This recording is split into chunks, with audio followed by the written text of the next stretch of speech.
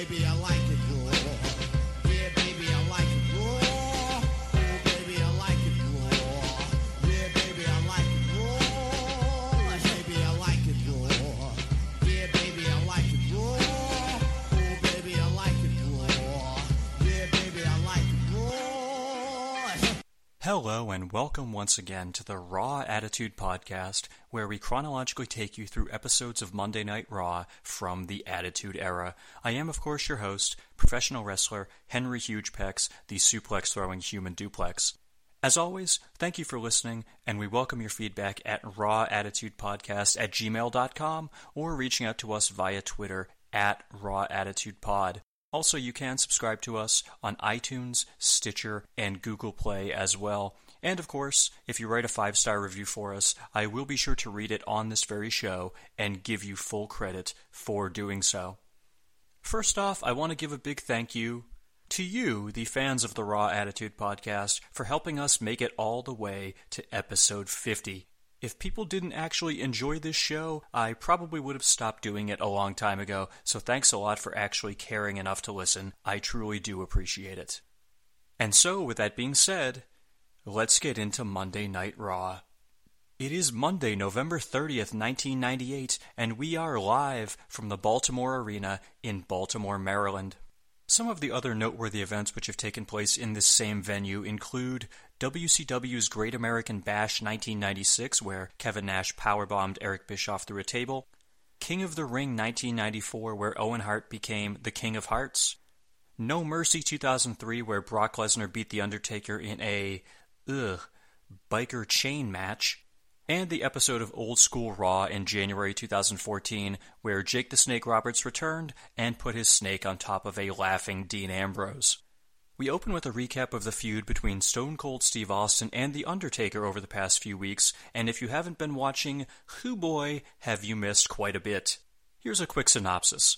The Undertaker hit Austin in the head with a shovel, which resulted in Stone Cold getting a kayfabe concussion at a house show. Austin was then hospitalized and heavily medicated, which enabled The Undertaker to sneak into his room and abduct him. From there, Taker and Paul Bearer took Stone Cold to a funeral parlor and attempted to embalm him alive, but thankfully before that could happen, Kane entered the room, in full costume of course, and brawled with his brother. Austin then regained consciousness shortly thereafter and managed to escape. So in the past 2 weeks, we've had assault with a deadly weapon, kidnapping, and attempted murder. In other words, wrestling. We then officially begin the show by segueing into footage from moments ago where The Undertaker and Paul Bearer were seen talking backstage. We couldn't hear what they were saying, but thankfully Taker was nice enough to do the very subtle thumb across the throat gesture, so we can probably assume they're going to be up to no good tonight. From there, we cue up the opening credits, the pyro, and the obligatory scanning of the crowd. Some of the noteworthy signs tonight include Bring Back Psycho Sid, Mark Henry Wants to Be in Chyna, I Have Lupus, Equal Rights for Jobbers, Pimpin' Is Easy for Me, Dano I Want Your Hog, Even Jesus Hates Bischoff, I Slept with Sable Last Night, and I Swear This Guy Fit This All on One Sign, The McMahons, HBK, Mr. Briscoe, Commissioner Slaughter, Mr. Bossman, all chartered members of the GWO Gay World Order. That took up a lot of signage, but clearly with such a brilliant message, he had to let the world know how clever he was. We begin the show with the Headbangers coming to the ring, and they are now accompanied by the newly heel-turned Insane Clown Posse. Last week, ICP turned their backs on the Oddities and aligned themselves with Mosh and Thrasher, and my main question now would be, what theme song will the Oddities enter to going forward? But before I can even ponder that any further, we cut backstage where we see that Stone Cold Steve Austin has now entered the arena, and he's carrying a shovel. He immediately walks to the ring, where he then proceeds to hit Mosh, Thrasher, and Violent J with Stone Cold Stunners, so I guess we can assume from this that Austin is a big Shaggy 2 Dope fan, since he was the only guy who was spared. Also, nice start to that new Headbanger ICP pairing, huh? Congrats on the new alliance. Now take an ass whipping from Stone Cold and get the hell out of the ring. Austin then proceeds to grab a microphone and remind us that his buried alive match against The Undertaker is 13 days away. but he doesn't feel like waiting that long. He claims that before the night is over, Taker is going to be wearing this shovel upside his head, and that's the bottom line. Stone Cold then charges off backstage, so it appears that we're off to a rousing start. We then cut somewhere, and we see that Mark Henry is dressed in a suit with D'Lo Brown helping him get ready. Tonight, the world's strongest man is going on a date with Chyna, so that should certainly be quite interesting. As a reminder, Chyna agreed to go on this date in exchange for Mark Henry dropping his sexual harassment lawsuit against her, which, of course, would certainly hold up in any court of law. However, we then quickly cut backstage, where we see Stone Cold come across referee Jimmy Korderas. He asks him if he's seen The Undertaker, and when Korderas says no, Austin just shoves him out of the way and keeps walking. And speaking of Korderas, I have to give a quick shout out to him because he actually responded to me on Twitter this past week. Korderas was tweeting about the loudest pops he ever heard in person, so I mentioned a certain moment which happens on the upcoming January 4th, 1999 episode of Raw, and he confirmed that it was indeed a big pop, but not in his personal top 3. So thank you for the response, Jimmy Korderas. You are now officially the favorite referee of this podcast. But anyway, after a quick commercial break, Jim Ross alerts us to the fact that both Stone Cold and The Undertaker are on the cover of the newest edition of TV Guide with a headline that reads, "The Incredible Story of How Wrestling Became TV's Biggest Sensation." And I've got to say, I actually remember when this happened, and I couldn't help but think that it was a big deal since, believe it or not, TV Guide used to be a hugely popular magazine before practically every single television had a guide feature that showed television listings. In fact, back in 1998, at the time of this publication, TV Guide actually had the second highest circulation of all magazines in the United States, behind only Modern Maturity, which is now known as AARP the magazine. So what I'm saying is, this was a huge deal for the WWF. However, not only did TV Guide put Austin and Taker on the cover, but they also had alternate covers with Hulk Hogan and Goldberg, which caused Jim Ross to take a rare, completely unsubtle potshot at the competition. Now, they might be sold out, and if so, you may have to be forced to the selection of the recent retiree, Hulk Hogan, or the Stone Cold Steve Austin wannabe, Goldberg. But Stone Cold and The Undertaker on those signature collector's covers on TV Guide this week. JR calling Goldberg an Austin wannabe? Did he somehow stumble across my message board posts at the time? Suddenly I feel very plagiarized. Also, in case you're wondering what JR meant when he said the recent retiree Hulk Hogan, just this past week, Hogan had actually gone on The Tonight Show with Jay Leno on November 26th and said this. I've accomplished everything I want to do in wrestling. I've had a great career, and I want to come on your show tonight and officially announce my retirement. Fans have been great. I love you guys, and thanks for sticking with me. And this really helps me segue into being the next president of the United States. We're going to get back on track in the year 2000. Yes, that's right. Hulk Hogan has now retired from professional wrestling in order to concentrate on running for President of the United States in the year 2000. How will this all play out on WCW television now that the biggest star in wrestling history has retired just 1 month before Starrcade, their most important pay-per-view of the year?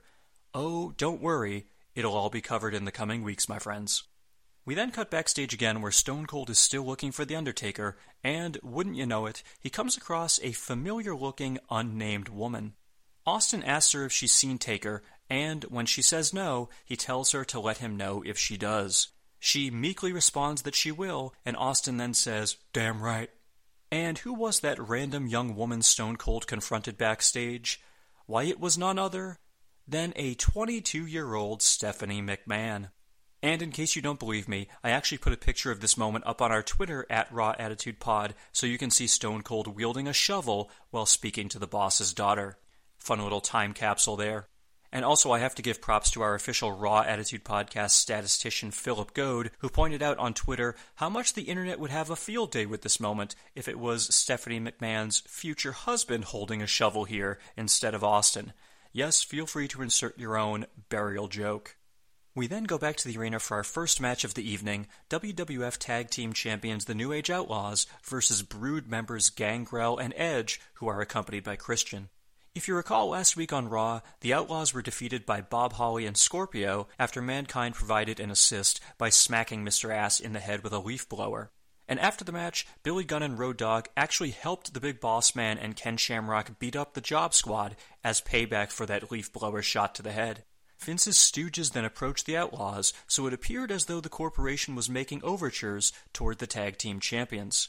And then last night on Sunday Night Heat, we saw the Outlaws in a skybox chatting with Vince, Shane, and the Stooges, so it seems that they may indeed be willing to head over to greener pastures.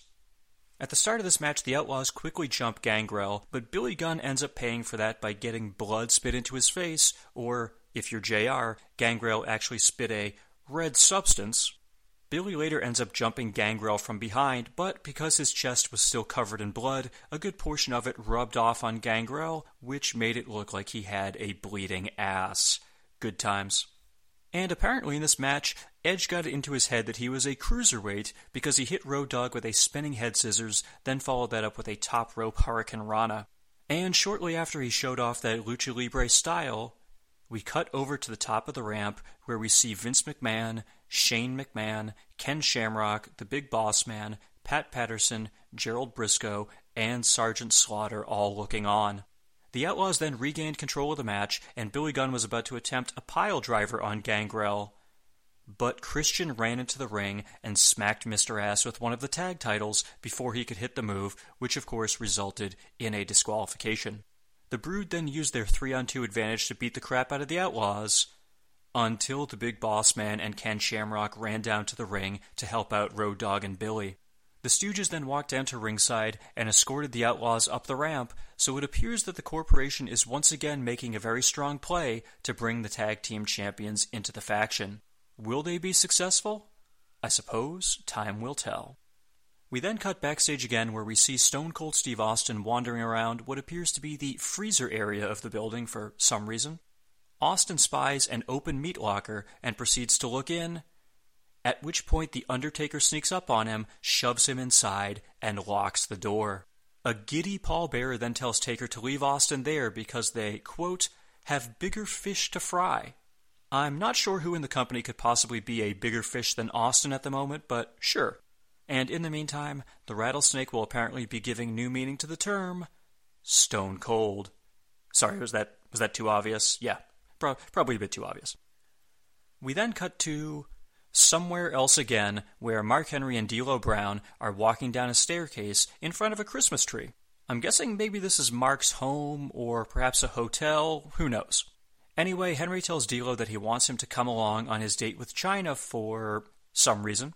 D'Lo says he would feel like a third wheel, but eventually he relents and decides to go along in order for hilarity to further ensue.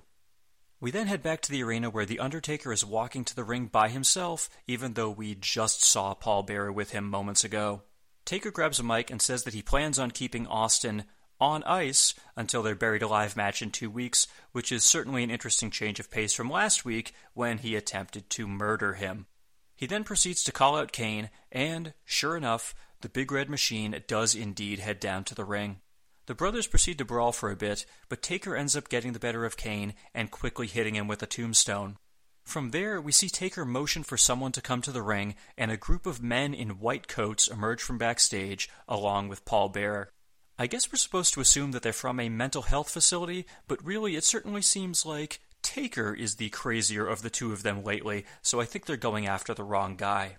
And interestingly, even though these are presumably people who work in a psych ward, several of them are carrying nightsticks, which seems like an odd weapon for them to have. Apparently they must have run into the Big Boss Man backstage.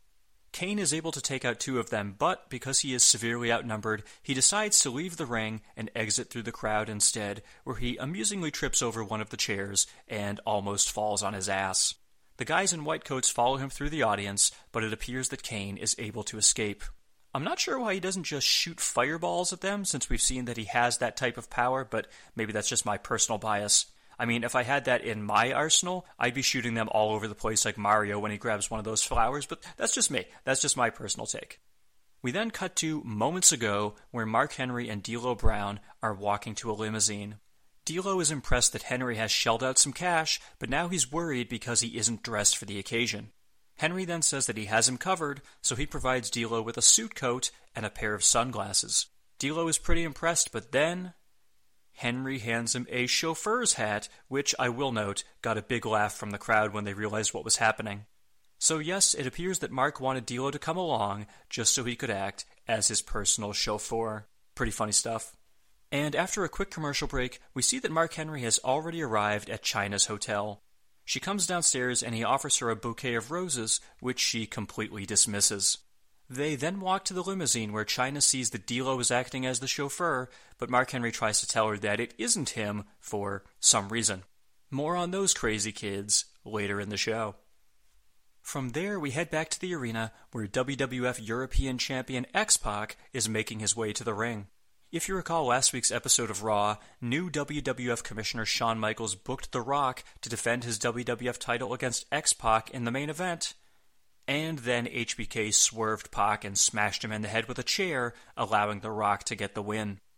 With that in mind, X-Pac proceeds to call out HBK, and he does indeed come to the ring, so let's pick it up from there. First of all, X-Pac, kid,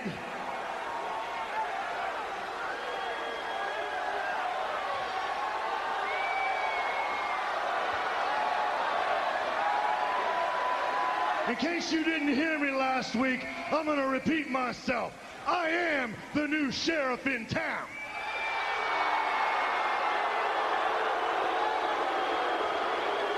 I am the new commissioner of the World Wrestling Federation, and if I want any crap out of you, I'll pick it out of your teeth.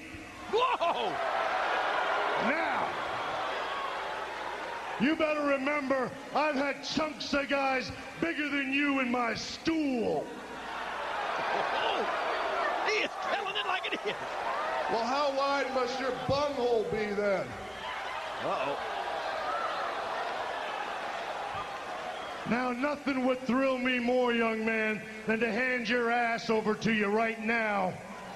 But the fact of the matter is, I'm not an active wrestler. I am the commissioner of the World Wrestling Federation. And if you so much as look at me the wrong way, I will send your ass down to that money pit in Atlanta so fast, it'll make your head spin. Now, you seem to be ready for a fight. You got your motor all revved up. Well, guess what? The Heartbreak Kid is going to give you somewhere to go. You gonna fight him? Tonight, you will face the world's most dangerous man, Ken Shamrock, the Intercontinental Champion. And by the way, it won't be the Intercontinental Championship up for grabs. You will be defending your European Championship. Now somebody hit my music. What a commissioner! Got his own music. Always remember, I was DX before DX was cool. First of all, it's kinda sad that X-Pac gets one line in this entire exchange where he refers to HBK having a wide butthole, and it gets basically no reaction from the crowd. If you can't get Attitude Era fans to pop for a butthole joke, something has gone horribly wrong. Second, what the hell was Shawn Michaels talking about at the end there when he said that he was DX before DX was cool? So, did he just admit that DX was lame when he and Triple H were in it? That seems like kind of a strange statement. Third, I will admit I do enjoy the fact that HBK says, hit my music, and he's referring to the DX theme songs. That's a pretty nice touch there. But anyway, we now have a match for later tonight. X-Pac will defend his European title against Corporation member Ken Shamrock, so will the world's most dangerous man have 2 belts when the night ends? Stay tuned. We then check back in with Mark Henry and Chyna's date.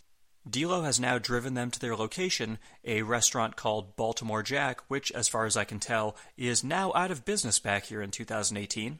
Before they walk in, we can see that there's actually a line of fans outside the restaurant, so it appears that someone must have clued them in that the Wrasslin' Show was taping tonight. And yes, I say that jokingly, but you're damn right that I would have loved to have been there when they filmed this. After that, we then cut to the freezer where The Undertaker had locked Stone Cold, and we can see that the door has been opened and Austin is no longer inside. I'm assuming that Grady from The Shining let him out, but I can't confirm that 100%. And at this point, if you're watching on the WWE Network, we go straight into our next match. However, if you were watching Raw live at this time back in 1998, you would have seen another segment with Mark Henry and Chyna.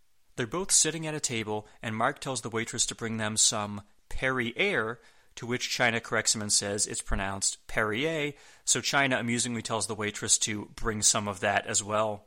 Unfortunately, he then points out the fact that Marvin Gaye is playing in the background at the restaurant, and he then proceeds to sing along to the song What's Going On, so it appears that they just decided to edit this segment out from the network entirely since they don't have the rights to the song. And sadly, that will end up being a recurring theme tonight if you're watching this on the network. So alas, that means that the water-related comedy stylings of Mark Henry will now be forever lost to history. So we then head back to the arena for our next match, Goldust versus 2018 WWE Hall of Famer Jeff Jarrett, who is accompanied by Deborah McMichael. This is a rematch from 3 weeks ago on Raw when Deborah distracted Goldust, which allowed Jarrett to clobber him in the head with a guitar. Later that night, Goldust then attacked Jarrett backstage, where he was eventually saved by the Blue Blazer. And speaking of the Blue Blazer, Owen Hart is joining the commentary team for this match. Owen continues to insist that he's retired and that he has no idea who the Blazer is, despite Jim Ross's allegations to the contrary. Only about a minute into the match, Goldust hits Jarrett with his curtain call finisher, but Deborah bails him out by putting Jarrett's foot on the bottom rope. From there, Goldust rolled out of the ring and went after Deborah, but Jarrett ambushed him before he could get to her. Eventually, Goldust set Jarrett up in the corner for Shattered Dreams, but yet again, Deborah made her presence felt, this time by entering the ring and standing in Goldust's way. She tried to seduce Goldust by showing off her cleavage, but instead he turned around and spanked himself, presumably to say, "Kiss my ass." From there, Owen Hart got up from his commentary position and proceeded to start beating on Goldust, resulting in a disqualification. With Owen working over Goldust in the corner, a familiar friend showed up, so let's pick it up from there. Well, for a retired guy, Owen Hart is all over Goldust. I've got to say, Goldust is getting beat up by a retiree, but he hit him with his double ARP card. Oh, wait a minute now. And what the hell? There's a Blue Blazers coming to help Owen. See, it's not Owen Hart. The Blazer just nailed Owen Hart. What in the heck here? What is going on? He knocked the tooth out. The Blazer, who is the Blazer? It's Steve Blackman. Blackman just, what is going on? Another Owen. Yes, that's right. The Blue Blazer came into the ring, raised his arms in the air, yelled out, "Woo!" and then proceeded to beat the crap out of Owen Hart. And when he removed his mask, we saw that it was actually Steve Blackman. So I think that officially makes this the most personality Blackman has ever shown.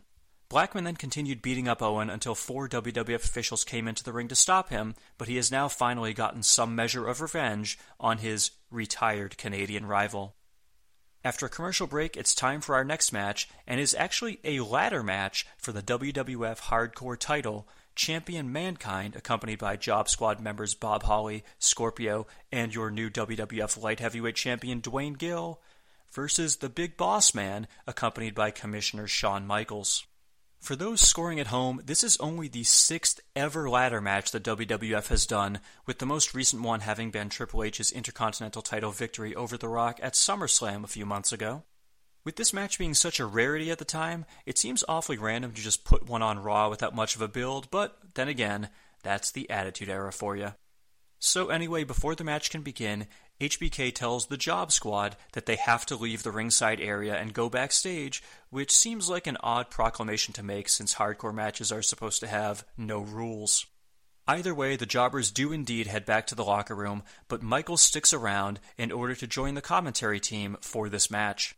And amusingly, while the match is going on, HBK steals the gimmick of the Diamond Doll in WCW as he writes down numbers on a card during the match and provides scores for each move. Mankind ends up getting lower numbers such as -2, whereas the Boss Man gets a perfect 10. And truly, that's probably the only time that Bossman's offense has ever gotten a high score. So with Mankind dominating the majority of the match, he was ready to climb the ladder and retrieve his hardcore title. But The Rock ran out from backstage and shoved him off the ladder before he could grab it. The Rock, by the way, is wearing a tracksuit shirt, but he has his standard wrestling tights on instead of long track pants, and he's also wearing sneakers instead of wrestling boots. Kind of a strange look. Anyway, Foley's actually able to recover and fend off both men for a little while, but ultimately, The Rock ends up hitting him with a rock bottom, which enables the boss man to climb the ladder and grab the belt, which means that we have us a new WWF Hardcore Champion and only the second man to ever hold the belt. After the match, Shawn Michaels enters the ring and starts kicking Mankind a few times, after which he amusingly sells it, as though delivering the kicks hurt his injured back. However, that doesn't stop him from also taking Bossman's nightstick and hitting Foley in the throat with it.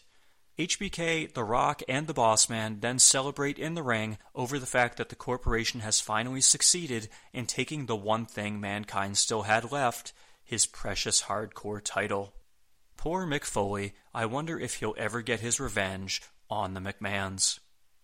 And after a commercial break, we then go backstage where we see that The Undertaker and Paul Bearer have managed to track down Kane in some sort of empty room where there are a bunch of tables and chairs. The Brothers of Destruction brawl for a bit before Taker picks up a chair and levels Kane in the head with it. With the Big Red Machine unconscious on the ground, Bearer then pulls out a body bag and they prepare to put him inside. Taker then tells Bearer to go get the orderlies, so he does indeed wander off to find them. However, we then see that Stone Cold had been hiding behind one of the walls the entire time. And so he proceeds to swing his shovel and hit Taker in the head with it, which actually causes the top part of the shovel to come flying off. I'm sure it was gimmicked, but it did look great. Austin is then left alone standing over the unconscious bodies of The Undertaker and Kane, and we cut away from there.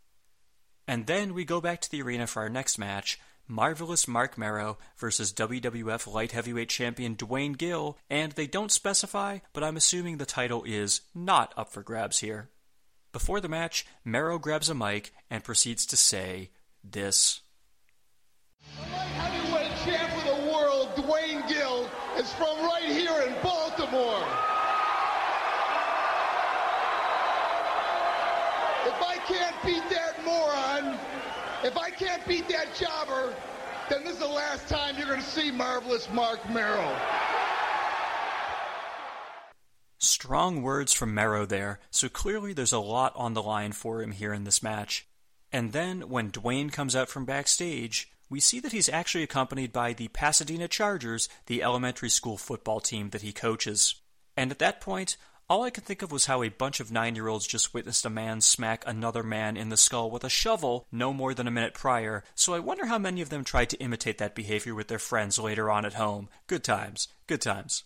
So as you might expect, Merrow was on the offensive for most of this match, easily dominating Dwayne. In short order, Merrow actually hit Dwayne with his TKO finisher, but before he could cover him, he was distracted by the appearance of Job Squad members Bob Holly and Scorpio at the top of the ramp. Merrow did eventually regain his composure, and he then went to the top rope, presumably to hit Dwayne with his shooting star press. However, with the referee distracted by Holly and Scorpio, a new member of the Job Squad then proceeded to make his Monday Night Raw debut. Well, there you see Marvelous Mark. Wait a minute. There's that blue meanie. Wait a minute. The blue meanie is here. We saw him last night on Heat. Look at that. Reject on ECW. And what do we get? Just defeated Mark Merrow. Hold it. Wait a minute, JR. This ain't some local bingo hall. This is WWF. Not so funny now, is it, Merrow? He's out of here. Dwayne Gill has retired Mark Merrow. Dwayne Gill has retired Mark Merrow.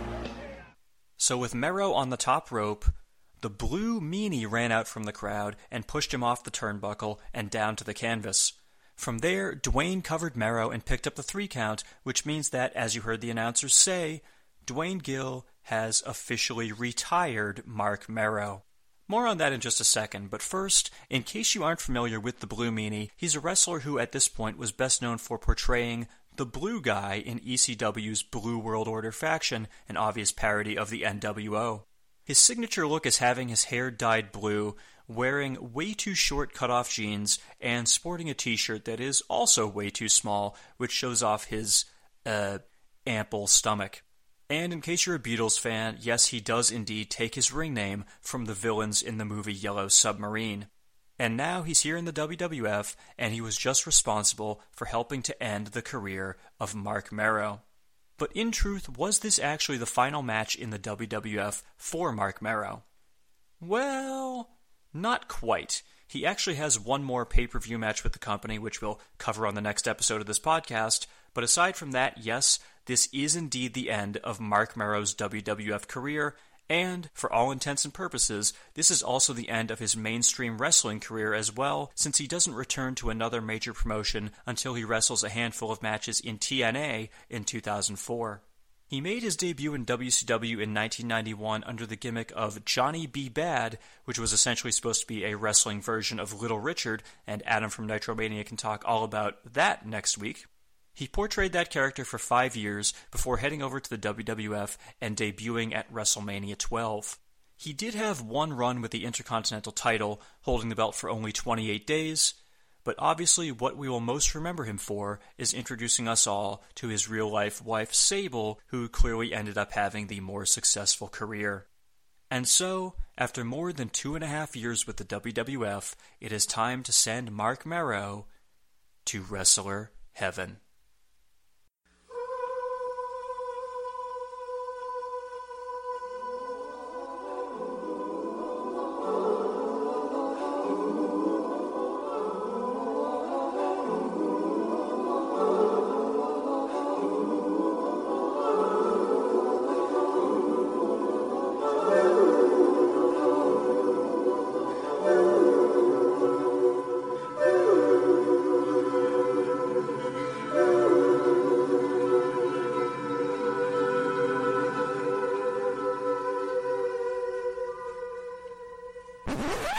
I'm so outrageous, it's contagious. Later on the Power Hour, I'm going to be taking on Barry Windham for the NWA Heavyweight title. I'm so excited. It's my first title shot. I've had so many shots at the title when I was a boxer, when I was the champ, and now my first professional wrestling title shot against Barry Windham. I'm going to have that gold around my waist. I'm going to look so pretty. I'm so excited. Barry Windham, I'm going to kick your booty with my two-left Bruda. So now, never let it be forgotten that Marc Mero was retired by Dwayne Gill. Please be sure to tweet him and remind him about that as much as humanly possible. I'm sure he would appreciate it. We then cut backstage where Paul Bearer has tracked down the men in white coats. Bearer tells them to follow him to Kane, and so they do. And yet again, I must mention that several of these orderlies are still wielding nightsticks, which seems incredibly inappropriate. Can someone please provide a verdict on that? I feel like that's not a weapon they would ever actually carry. Oh well. After a commercial break, we then cut back to the Baltimore Jack restaurant, where Mark Henry is sitting at a dinner table with Chyna, and they each have a glass of red wine in front of them. And if you're watching this on the WWE Network, they overdub generic music that is so loud, it's practically drowning out what Mark Henry is saying. And the reason they do this on the network is because, during the initial Raw broadcast, the song When a Man Loves a Woman by Percy Sledge is playing in the background, and they obviously don't have the rights to use that song either. So let's pick it up from there, and yes, I'll play the original broadcast version for you here, instead of the shitty overdub from the WWE Network. You know, I see you kind of warming up to me a little bit. Let me read you this poem. A slow song don't mean nothing without a woman in my life. Like the soul and church voices that make people shout. I like Luther, I like Freddie, I like Aaron Hall, and I like Teddy. But a slow song don't mean nothing without a woman in my life. A toast to you, to me.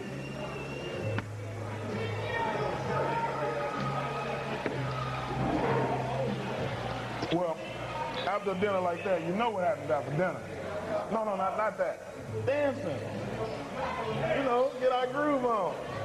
Bust a move. Come on. With it? So what you couldn't tell from listening to that clip is that when Mark Henry proposes a toast, Chyna instead gulps down her entire glass of wine and then reaches for the bottle. Also, when Mark suggests they do some dancing, she merely shrugs her shoulders, so it appears as though she may actually be willing to go along with him. I guess we'll see how that plays out. So we then head back to the arena for our next match, and it is the WWF European title match, champion X-Pac versus challenger Ken Shamrock, who is accompanied by Commissioner Shawn Michaels, the man who scheduled this match earlier tonight. And once again, HBK heads over to the commentary table to join JR and Lawler to provide more of his snarky banter. Also, shortly after this match begins, we get a quick cut backstage where we see X-Pac's pals, the New Age Outlaws, talking with Vince McMahon, Shane McMahon, and the Stooges, so yet again, the corporation continues to attempt its further expansion. And then, well, I have to make note of this exchange between Jim Ross and Shawn Michaels because it's going to come into play during our next episode. Take a listen. This front chancery now really locked in deeply on X-Pac. His arms are getting limp.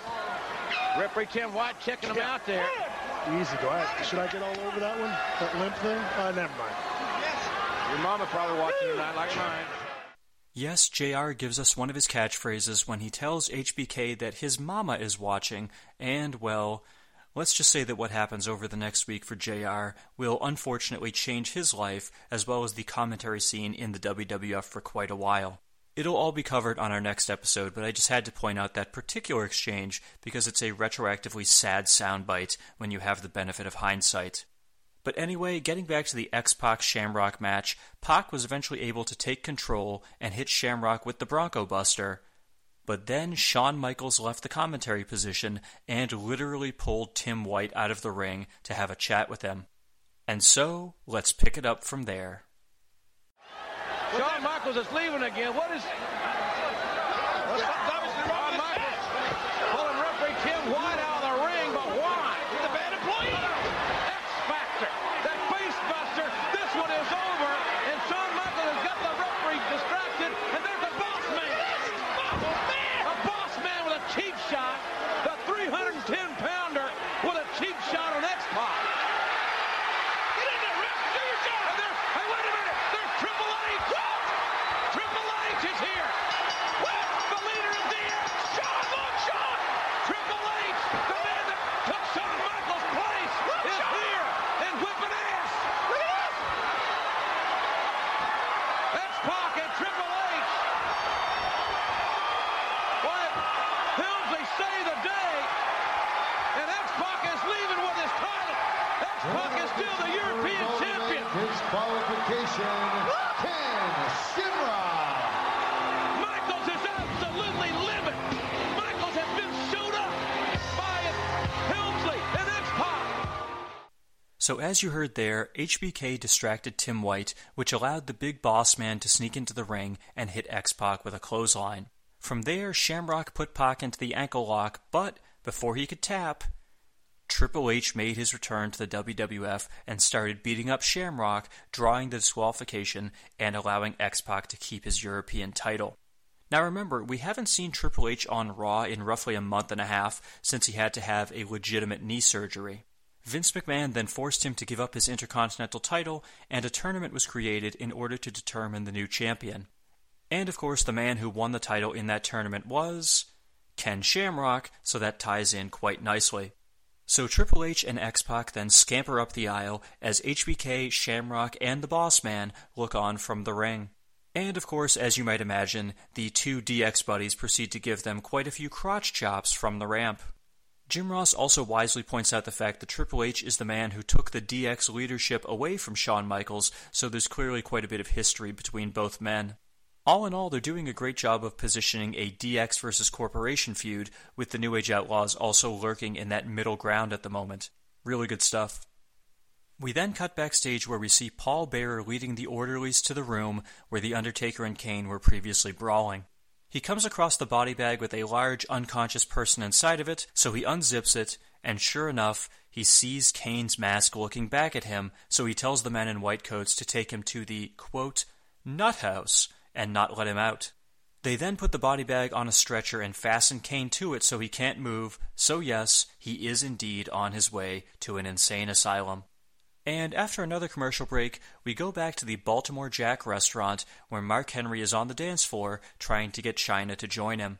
And once again, if you're watching on the WWE Network, we get very loud, terribly overdubbed music because the song Brick House by the Commodores is playing, and, stop me if you've heard this before, they don't have the rights to use that song either. So anyway, Chyna eventually does somewhat humor Mark by getting up on the dance floor with him, but instead of dancing, she just kind of smiles and claps along before sitting back down. Mark says it's alright if she doesn't want to dance, and he then tells her that he's going to go, quote, powder his nose, so he'll be right back. And so, let's pick it up from there. I'm going nowhere. Be right back.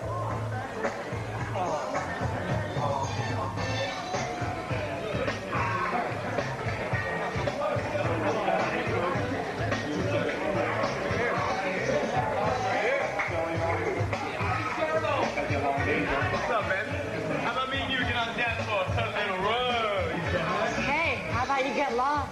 Do I make you horny, baby? Come on, baby, me and you on dance floor. I'm gonna say it one more time. Get lost.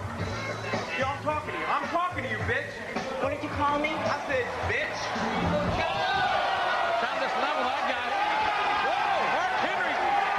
Whoa, we got a brawl. Mark Henry manhandling somebody there in that Baltimore Jack. We got a brawl going. Now look at Chyna, kid. She was really starting to warm up to Mark. So, as you heard there, as soon as Mark got up and left, Chyna was approached by 3 sleazy guys, one of whom attempts to hit on her by saying, "Do I make you horny, baby?" As if you needed any further evidence that this scene was taking place in the late 90s.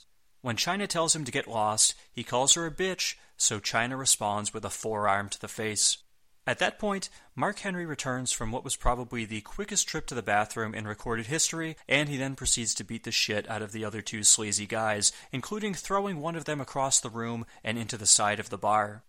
Chyna then grabs Mark's arm and tells him that they should go, as Jerry Lawler speculates that Chyna was starting to warm up to the world's strongest man.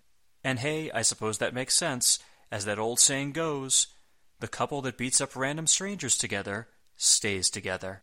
Will this beatdown spark a romance between the world's strongest man and the ninth wonder of the world? I certainly hope so, because I would not mind more scenes of them bitch-slapping sleazy douchebags in public places. Quality television, if you ask me. And so from there, we head back to the arena for our next match, Tiger Ali Singh, accompanied by Babu, versus Val Venus, who is accompanied by the Godfather and 3 of his hoes, or, as Steven Regal called them last week, slappers. In his pre-match sexual innuendo promo, Val mentions how Tiger likes to ask, how low will an American go? But he can tell Tiger that last night, his girlfriend went all the way down. Simple enough, but unfortunately Val doesn't leave it at that point, because he then gets a wee bit racist as he tells the Godfather to keep an eye on Babu. And Godfather, I'd like you to do me a big favor and keep an eye on that little monkey right there. Burn to Babu. And if he gets out of line, I want you to spank that little monkey. Spank the monkey. I got it. Oy. So anyway, this match lasts less than 3 minutes, but somehow it still manages to be extraordinarily overbooked, so let's jump in and see if you can keep track of it all. Early on, the Godfather actually sends all 3 hoes over to Babu, where they proceed to feel him up, much to his delight, but presumably that neutralizes him from potentially interfering in the match. Shortly after that, Terry Runnels and Jacqueline then walk down to ringside, where Jackie proceeds to get in the Godfather's face and distract him. Meanwhile, Terry sneaks into the ring and hits Val with a low blow, causing the disqualification. From there, Jackie and Terry share a high five and head backstage. And also, for those of you scoring at home, this was the 6th match on the show so far tonight, and all 6 matches have had some sort of outside interference. Hooray, Attitude Era. But we're not done yet because, out of nowhere, the Jackal leads Farouk and Bradshaw down to ringside, and yes, we are now being told that this team is called the Acolytes. Although really at this point, perhaps the Jackalites might be a more sensible team name. Anyway, Farouk and Bradshaw then proceed to beat the ever-loving shit out of Tiger Ali Singh and Babu, which seems like a strange call because I'm pretty sure the Acolytes are heels, and they're beating up another team of heels that no one likes, but what do I know? But there you have it, a 3-minute segment crams in 6 wrestlers, 3 hoes, and 2 valets. Vintage Vince Russo. We then cut backstage where we see a tiny television monitor showing Paul Bearer waving goodbye to the ambulance that Kane was taken away in. However, when we pan back out, we see that the people who are watching that monitor are Stone Cold Steve Austin and Kane. Yes, it appears that they pulled a fast one on Bearer, presumably putting Kane's mask on Undertaker's face while he was inside the body bag. Pretty clever, I'll give them that. After commercial break, we head back into the arena where we are joined by Shane McMahon. He informs us that Sable may be the WWF Women's Champion, but she only got to that point thanks to Vince McMahon's marketing skills. He then reminds us that Sable got her start with the WWF by coming out and modeling various WWF products, which is true, that was her role for a time. And FYI, in my opinion, the best of those products that she was forced to shill had to be the 1997 King of the Ring inflatable chair, which cost a very reasonable $59.99. And so, in an effort to humiliate Sable and force her to return to her more humble roots, Shane has her come out tonight and model another WWF product for us. And I'm going to play this for you right now just to prove that yes, in fact, this was a real item that the WWF sold in 1998. Sable is doing what she does best, ladies and gentlemen, and that is modeling one of the many WWF products. And Michael Jordan, you have nothing on the World Wrestling Federation. Oh no, because you do not have 100% attitude in the bottle. Yes, new from the World Wrestling Federation is the WWF Attitude Cologne for men, and new WWF Attitude Eau de Toilette for women. Sable, if you don't mind, and then possibly I can steal a line from The Rock, let me smell what you're cooking. For the love of God, if anyone actually purchased WWF Pure Attitude in a bottle, cologne, or perfume, please let me know because, good lord, I can't imagine it would smell very good. And anyway, the payoff to this segment was Shane leaning in to smell Sable, so she responded by spraying the cologne directly into his mouth and walking backstage. Shane then tried to play it cool by saying, quote, "It also makes a delicious breath spray," and I admit I did chuckle a little bit at that. Truthfully, it was probably a better breath spray than a cologne, I would imagine. But yes, because the women's division is incredibly barren at the moment, apparently the best thing they can think up for Sable to do is have her come out and shill WWF merchandise. Clearly this is well before Stephanie McMahon single-handedly kickstarted the women's revolution. And now it's time for your main event, and clearly The Rock only takes on the best of the best. Last week it was X-Pac, and this week he's up against Al Snow. Truly some stiff competition here for the WWF champion. And also, just for the record, the WWF title is not on the line here in this match, so fortunately for all of us, Al Snow will not be winning the belt tonight. And also, for a moment, let's quickly flash back to episode number 44 of the Raw Attitude Podcast, which covered the October 19th, 1998 episode of Raw. On that show, The Rock entered to a brand new theme song which was so bad, he only used it once. Well, on tonight's episode of Raw, The Rock is yet again entering to a crappy new version of his theme song, which will only end up being used once. I'll actually play a quick 30-second snippet of it for you here, so you can judge the quality of it for yourselves. Do you smell what The Rock is cooking?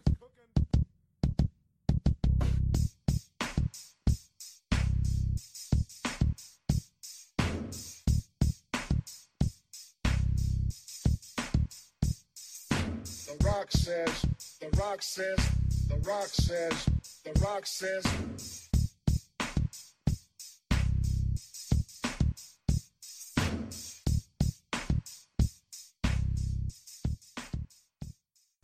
I'm sorry, is The Rock about to enter, or did I somehow just stumble upon a deleted background theme from one of the levels in Toe Jam and Earl for the Sega Genesis? I can't quite tell. So anyway, a few minutes into the match, Al Snow attempted to hit The Rock with a clothesline, but Rock ducked, and Al accidentally took out referee Earl Hebner instead.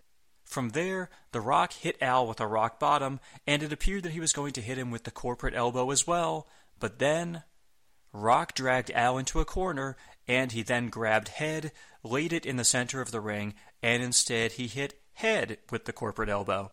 Bit of a kayfabe killing spot there, but hey, the crowd did pop for it. From there, Al grabbed Head and smacked Rock in the face with it. Then he went for the cover, but Hebner was still knocked out. At that point, the Big Boss Man and Ken Shamrock emerged from backstage and started walking to the ring, which distracted Al. From there, The Rock used that advantage to hit Al with a rock bottom. Earl Hebner recovered and made the 3 count, giving the victory to your corporate champion. And interestingly, when they play his theme after the match, they actually play his normal theme song and not that crappy new one, so perhaps they realized almost immediately how bad it was.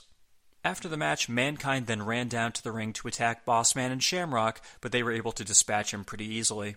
With The Rock, Bossman, and Shamrock beating on Foley and Al, Job Squad members Scorpio, Bob Holly, and Dwayne Gill then ran to ringside to provide some backup, but strangely no Blue Meanie for some reason.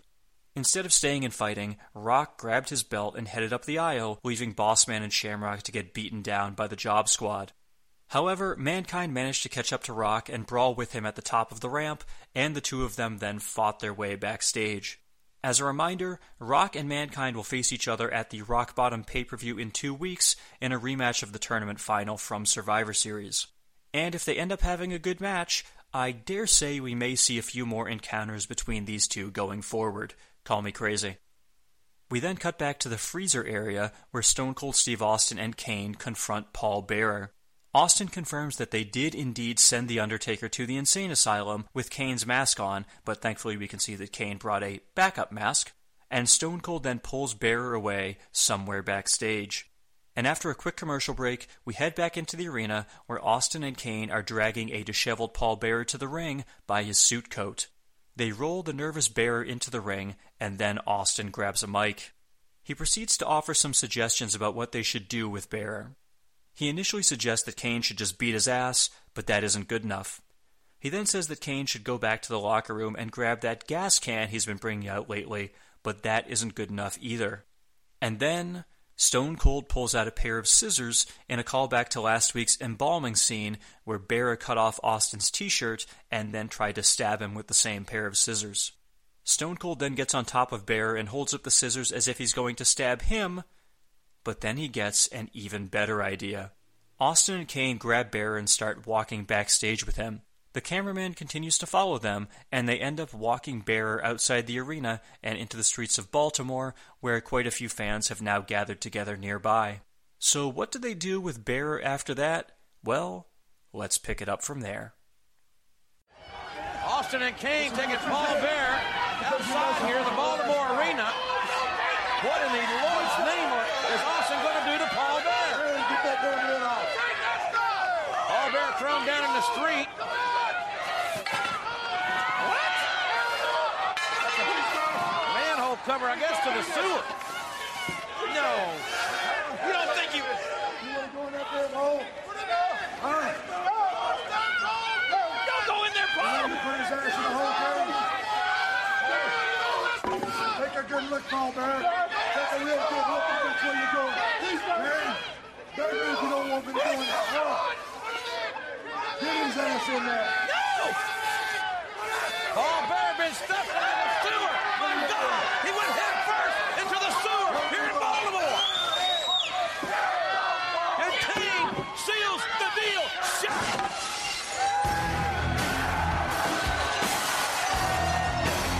Stone Cold Steve Austin has just got rid of Paul Bearer, stuffing him in the sewer. Head first! Undertaker, where are you? Can you believe the collision that Austin and The Undertaker will have? In 13 days on pay-per-view, a buried alive man. But what about the status of Paul Bearer?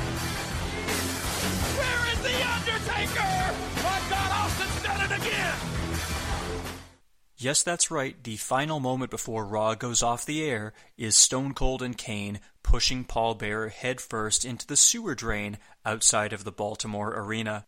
And presumably while he's down there, he also finds the majority of Vince Russo's angles from his WCW tenure. But yes, that is indeed how the show comes to a close. Ah, but wait a minute. If you're watching this on the WWE Network, we actually get 8 more minutes of bonus footage called Extra Attitude from after Raw went off the air. And we pick it up with Stone Cold Steve Austin heading back to the ring after presumably tossing Paul Bearer into a literal river of shit. Austin grabs a beer, but before he can drink it, he gets jumped by the corporate champion, The Rock. He starts putting the boots to Stone Cold in the corner, and eventually he tries a rock bottom, but Austin elbows out of it, hits Rock with a stunner, and in a truly historic moment, we get what I believe is the debut of The Rock's over-the-top selling of the stunner, where he lands on his back and then does a backwards somersault. Your mileage may vary as to whether or not you actually enjoy that particular sell job, but let's just say that I am in the anti-category on this one. So as you might expect, Austin then proceeds to drink some beers and pose on the turnbuckles, and eventually Rock staggers back to his feet, which of course results in him getting another stunner, complete with another over-the-top sell job. This time, however, Rock is too close to the ropes, so his feet actually end up hitting the top rope, thus making him unable to do the full backward somersault. Only a 5 from the French judge there. Stone Cold then heads up the ramp, does his celebratory flipping off of the fans, and heads backstage. However, once he leaves, The Rock grabs the mic and reminds the Baltimore fans that he is still the WWF champion. And as you might expect, that causes Austin to return. However, instead of attacking Rock, Stone Cold proposes a truce. He hands a beer to Rock, they give a toast, and each man starts drinking, but then Rock attempts to clothesline him. Stone Cold wasn't fooled though, and he ducks the attempt and follows it up with stunner number 3, complete with over-the-top sell job number 3 by The Rock, this time with his feet landing on the middle ropes. So Austin again starts walking up the ramp, but when he does that, Shane McMahon emerges from backstage, heads into the ring, and raises The Rock's arm in victory. Apparently that doesn't sit too well again with the Rattlesnake, because he comes back to the ring once more, hits Shane with a stunner, and then he gets Rock with stunner number 4, and yes, you guessed it, Rock oversells it a 4th time. And then, because he's such a great sport, Austin helps Shane back to his feet, raises his hand in victory, gives him a hug, and then he hits Shane with another stunner for good measure. Stone Cold grabs one more beer and heads up the ramp, and that is how we officially end things here. All that stuff at the end was obviously designed to send the fans home happy, but hey, in retrospect, that Baltimore crowd can say they got to see 8 untelevised minutes of Stone Cold and The Rock going head-to-head, so I guess that's pretty cool for them. But anywho, we're not done yet, so on that note, let's take it to the wrap-up. Yo, I slayed them C's back in the rec room era. My style broke motherfucking backs like him for terror. I freak beat slam it like Iron Sheik. We dedicated to cast that's been thuggin'. Vinny Paz got more hoes than Jim Duggan. I'm bananas, out of my fucking mind. It won't let me back in, cause I was down before the hype like Dusty Rhodes and Bob Backlund. Bruno Sammartino, Stan Stasiak. Now the Rock and Stone Cold are my favorite maniacs. The top rooster plucking, chickens when they clucking. The WWF stands for women where we fucking. The ratings recap. Last week, Raw was victorious over Nitro in the ratings by a relatively slim margin, 4.86 to 4.5. This week, however, things were back to normal as this live episode of Raw put up a 5.0 compared to WCW's 4.25. The WWF just keeps rolling along as that now makes 5 straight ratings victories for them, but for the sake of comparison, here's what you could have been watching instead over on the TNT network. Conan defeated Chris Jericho to become the new WCW television champion. Scott and Steve Armstrong defeated Kanyon and Raven. Kidman defeated Eddie Guerrero to retain his WCW Cruiserweight Championship. Wrath defeated Bobby Blaze, not to be confused with the Blue Blazer. Sonny Ono defeated Perry Saturn by disqualification. Booker T defeated Mike Enos. Lex Luger defeated Bryan Adams, which actually just made me think of when the All-American Lex Luger worked a program against Bryan Adams when he was Japanese sympathizer Crush back in the WWF. Dean Malenko defeated Barry Windham when special guest referee Dusty Rhodes DQ'd Windham. Scott Hall and Kevin Nash defeated Scott Steiner and Horace, and yes, you heard that correctly, the Outsiders have reunited, but is it for good or just for one night? Stay tuned. And in your main event, Bret Hart defeated Diamond Dallas Page in a no disqualification match to become the new United States Champion. Sounds like a pretty solid show, but solid just ain't getting it done these days when the WWF is teasing murder 3 weeks in a row. Time to up your game, WCW. And on that note, let's take it to the Raw synopsis. Truthfully, for the first time in a while, I can say this is an episode of Raw you can probably skip. There were some bright spots, particularly Mark Henry and Chyna's date, Triple H making his surprise return, and of course Paul Bearer being shoved into what certainly appeared to be a non-gimmicked sewer. Other than that, however, everything else was pretty skippable. The matches were mostly nothing special, and the only exception may be the Hardcore ladder match, but even that's really only noteworthy because it marks the first time the Hardcore title ever changed hands. More of a historical footnote than an actual match worth revisiting, I would say. And of course, the fact that there was outside interference in 6 straight matches really puts a damper on things as well. I mean, I know that having people interfere in matches is a staple of the Attitude Era, but when you do an episode of Raw where basically no one loses cleanly, then I think you need to rethink your strategy. And shit, even in the Rock vs. Al Snow match, there was no actual outside interference, but Boss Man and Shamrock still showed up at ringside during the match. Not exactly a banner night for Vince Russo, in my humble opinion. So yes, feel free to go ahead and pass on this particular episode, but don't worry folks, I assure you there's some great stuff coming up on Raw in the very near future, and I for one am certainly looking forward to covering it. So on that note, I think we can wrap this episode up. As always, thank you for listening to the Raw Attitude Podcast. I am Henry Hugepex, the suplex-throwing human duplex, and I will remind you once again to feel free to subscribe to us on iTunes, Stitcher, or Google Play. Send us an email at rawattitudepodcast@gmail.com or tweet us at rawattitudepod.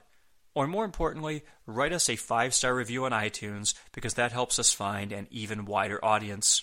And of course, if you do that, I will be sure to read the review on this very podcast and give you full credit for doing so. I have nothing further to add about this episode, and so, since Sable was modeling WWF Cologne on this show, I will now leave you with a clip from WCW's Halloween Havoc 1999, where Medusa came out to ringside and modeled the company's Nitro Cologne. The one snag there, of course, was the fact that the legendary Bobby the Brain Heenan was on commentary at the time, and he then proceeded to absolutely bury the very product they were trying to sell. So enjoy that clip, and I will catch you next time when Adam from Nitromania joins the podcast to discuss the December 7th, 1998 episode of Raw, which features a controversial classic Attitude Era moment. See you next time. And that is, as you know, fans, I don't have to say it, it is Medusa. And a little treat for you here, as she has in her right hand, I understand, a bottle of the brand new WCW Nitro Cologne. You ever smell that cologne? Yes, I have. Boy, that stinks. And It's horrible. and she's going to come out here and Why would she be? That stuff is brutal. It smells like a rest stop on the highway. Now, you know that? Yeah, it smells kind of like liquid kitty litter. and she's going to come out here and bottle the cologne for us. Wow, she could be careful. There'll be some cats following her around here. There she comes. Hours to be. You know, that cologne smells like the men's room at the Newark airport.